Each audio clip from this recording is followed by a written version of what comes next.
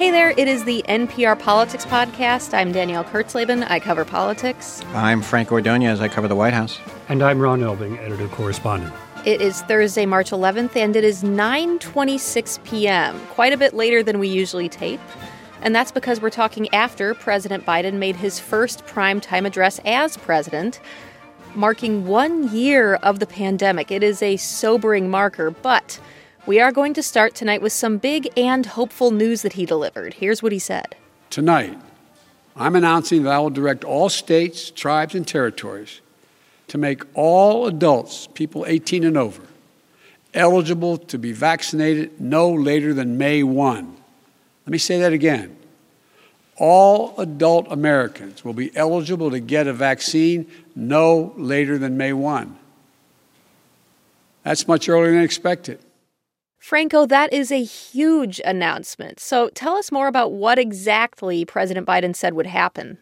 Yeah, saying that everyone eligible to get their shot by May 1st is a big deal. He was clear, though, that that doesn't necessarily mean that they will be able to get their vaccines immediately, but that they can sign up for their appointments. They can basically get in line. Now, to make sure that they do get their vaccines soon after, he's doing some more things, and that includes doubling the number of pharmacies who will have the vaccines. And he's also expanding who can give the vaccines to include people like dentists and medical students. He's also going to announce a new website to launch in May to make it easier for people to find vaccines and make appointments. So there are a lot of things. And he basically challenged Americans as well to come together, to called for unity and said, if you guys work together, if you continue to wash your hands, if you continue to wear your mask, if you get vaccines when they're available to them, then soon we may be able to do small gatherings. And he made a goal of July 4th as that time to do it for the July 4th holiday.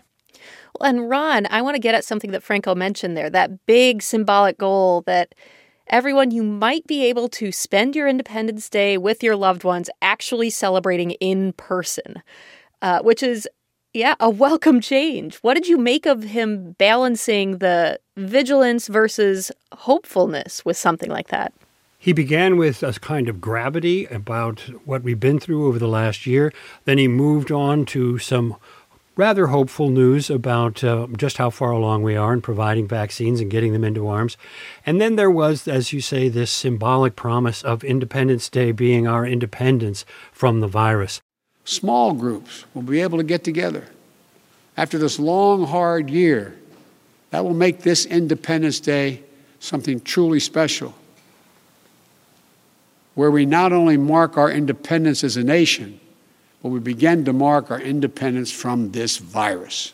And there was a point there where it almost seemed as he was going to break into the speech from the movie Independence Day that I know a lot of us have heard and sort of laughed about over the years. An over-the-top inspirational speech built around the idea of American independence. And yet it does have a certain amount of power. It does have a certain amount of force. People would love to be able to say it's behind us by the 4th of July. And of course, they would love to have those backyard picnics that the president seems to be promising us. Right. And I definitely thought of Bill Pullman giving the Independence Day speech, too. You were definitely not alone there. But there was something really interesting going on in the speech, I thought. Was that sort of careful line he was walking? Like Franco said, you'll be eligible, but not necessarily able to get your shots right away. You might be able to see your families on July 4th, but the gatherings might not be huge. And along those lines, he also warns that the battle isn't won yet, that getting back to normal requires national unity. And national unity is, of course, a big thing for Joe Biden. We need everyone to get vaccinated. We need everyone to keep washing their hands, stay socially distanced, and keep wearing the mask as recommended by the CDC. Because even if we devote every resource we have, beating this virus and getting back to normal depends on national unity. And national unity isn't just how politics and politicians vote in Washington, or what the loudest voices say on cable or online. Unity is what we do together as fellow Americans. Because if we don't stay vigilant and the conditions change, then we may have to reinstate restrictions to get back on track. And please, we don't want to do that again. We've made so much progress. This is not the time to let up. Guys, there was so much unity in this speech, and tonally, politically, this felt like Biden was just very on brand. He was the comforter-in-chief, he was frank, then there was solidarity, there was hope. So aside from the policy news, what did you both think he was trying to convey to the country? Franco, let's start with you. Well, I think he was trying to, match, kind of the mood. He wanted to, recognize and acknowledge the devastating impact that this virus has had on so many Americans. He talked a lot about loneliness. He talked about the last year seeming like another era. And frankly, there's probably few presidents who do kind of grief and can really connect with people in that way better than President Biden because of his own personal history.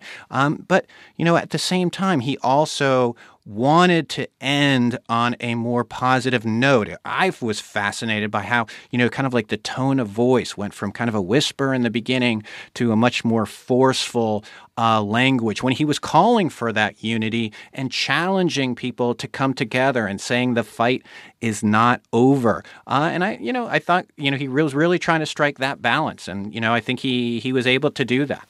That was certainly the goal, the idea being to tell people there was reason to be hopeful.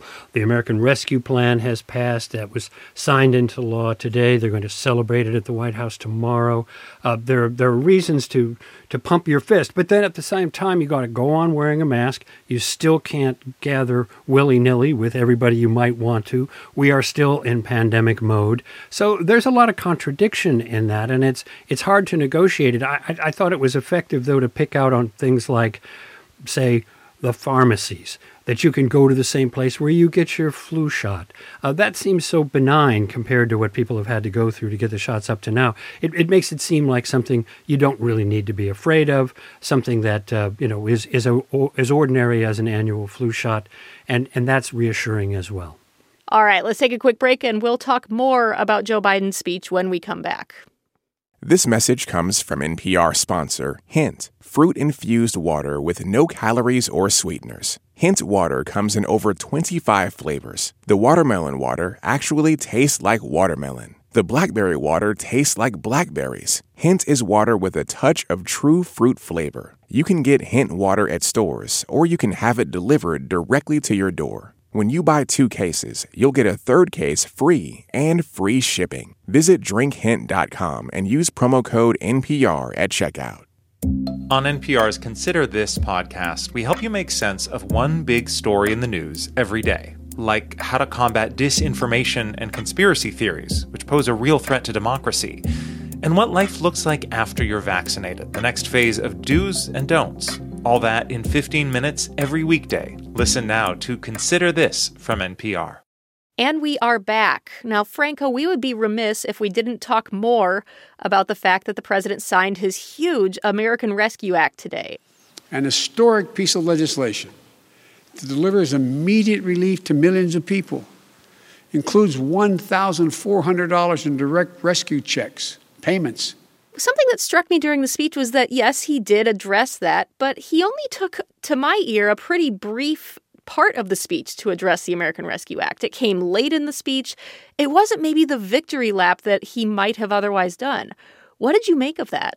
I thought that was interesting, too. I did anticipate or think that we would hear more about that. Perhaps he is saving that. I mean, as we know, he is going to be going on almost literally a campaign trip for the next week. He and the vice president are going to be crisscrossing the country talking about the relief bill and what is in it and why people should appreciate it. It's something that he had commented even just a few weeks ago to members of Congress that President Obama, when he would have a victory, that he didn't talk it up enough. He kind of joked that former President Obama was too modest and wouldn't take a victory lap. Well, Biden is obviously going to do that. So it was interesting that he did not talk about it as much in the speech, but he's going to have no choice for the next week.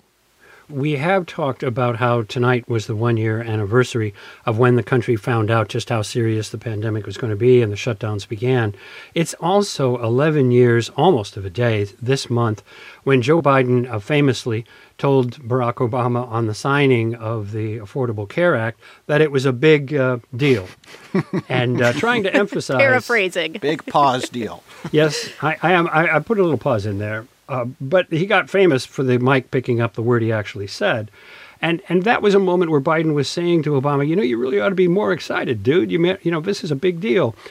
But of course, it wasn't the end of the road with respect to the Affordable Care Act, Obamacare. It was extraordinarily difficult from then on, even though it had been signed into law and has been a struggle for 11 years. So, Joe Biden knows the importance of playing it up when you get that moment of triumph, but he also knows that no moment of triumph lasts for very long before the real work begins. Yeah, I think he doesn't want that mission accomplished banner type moment.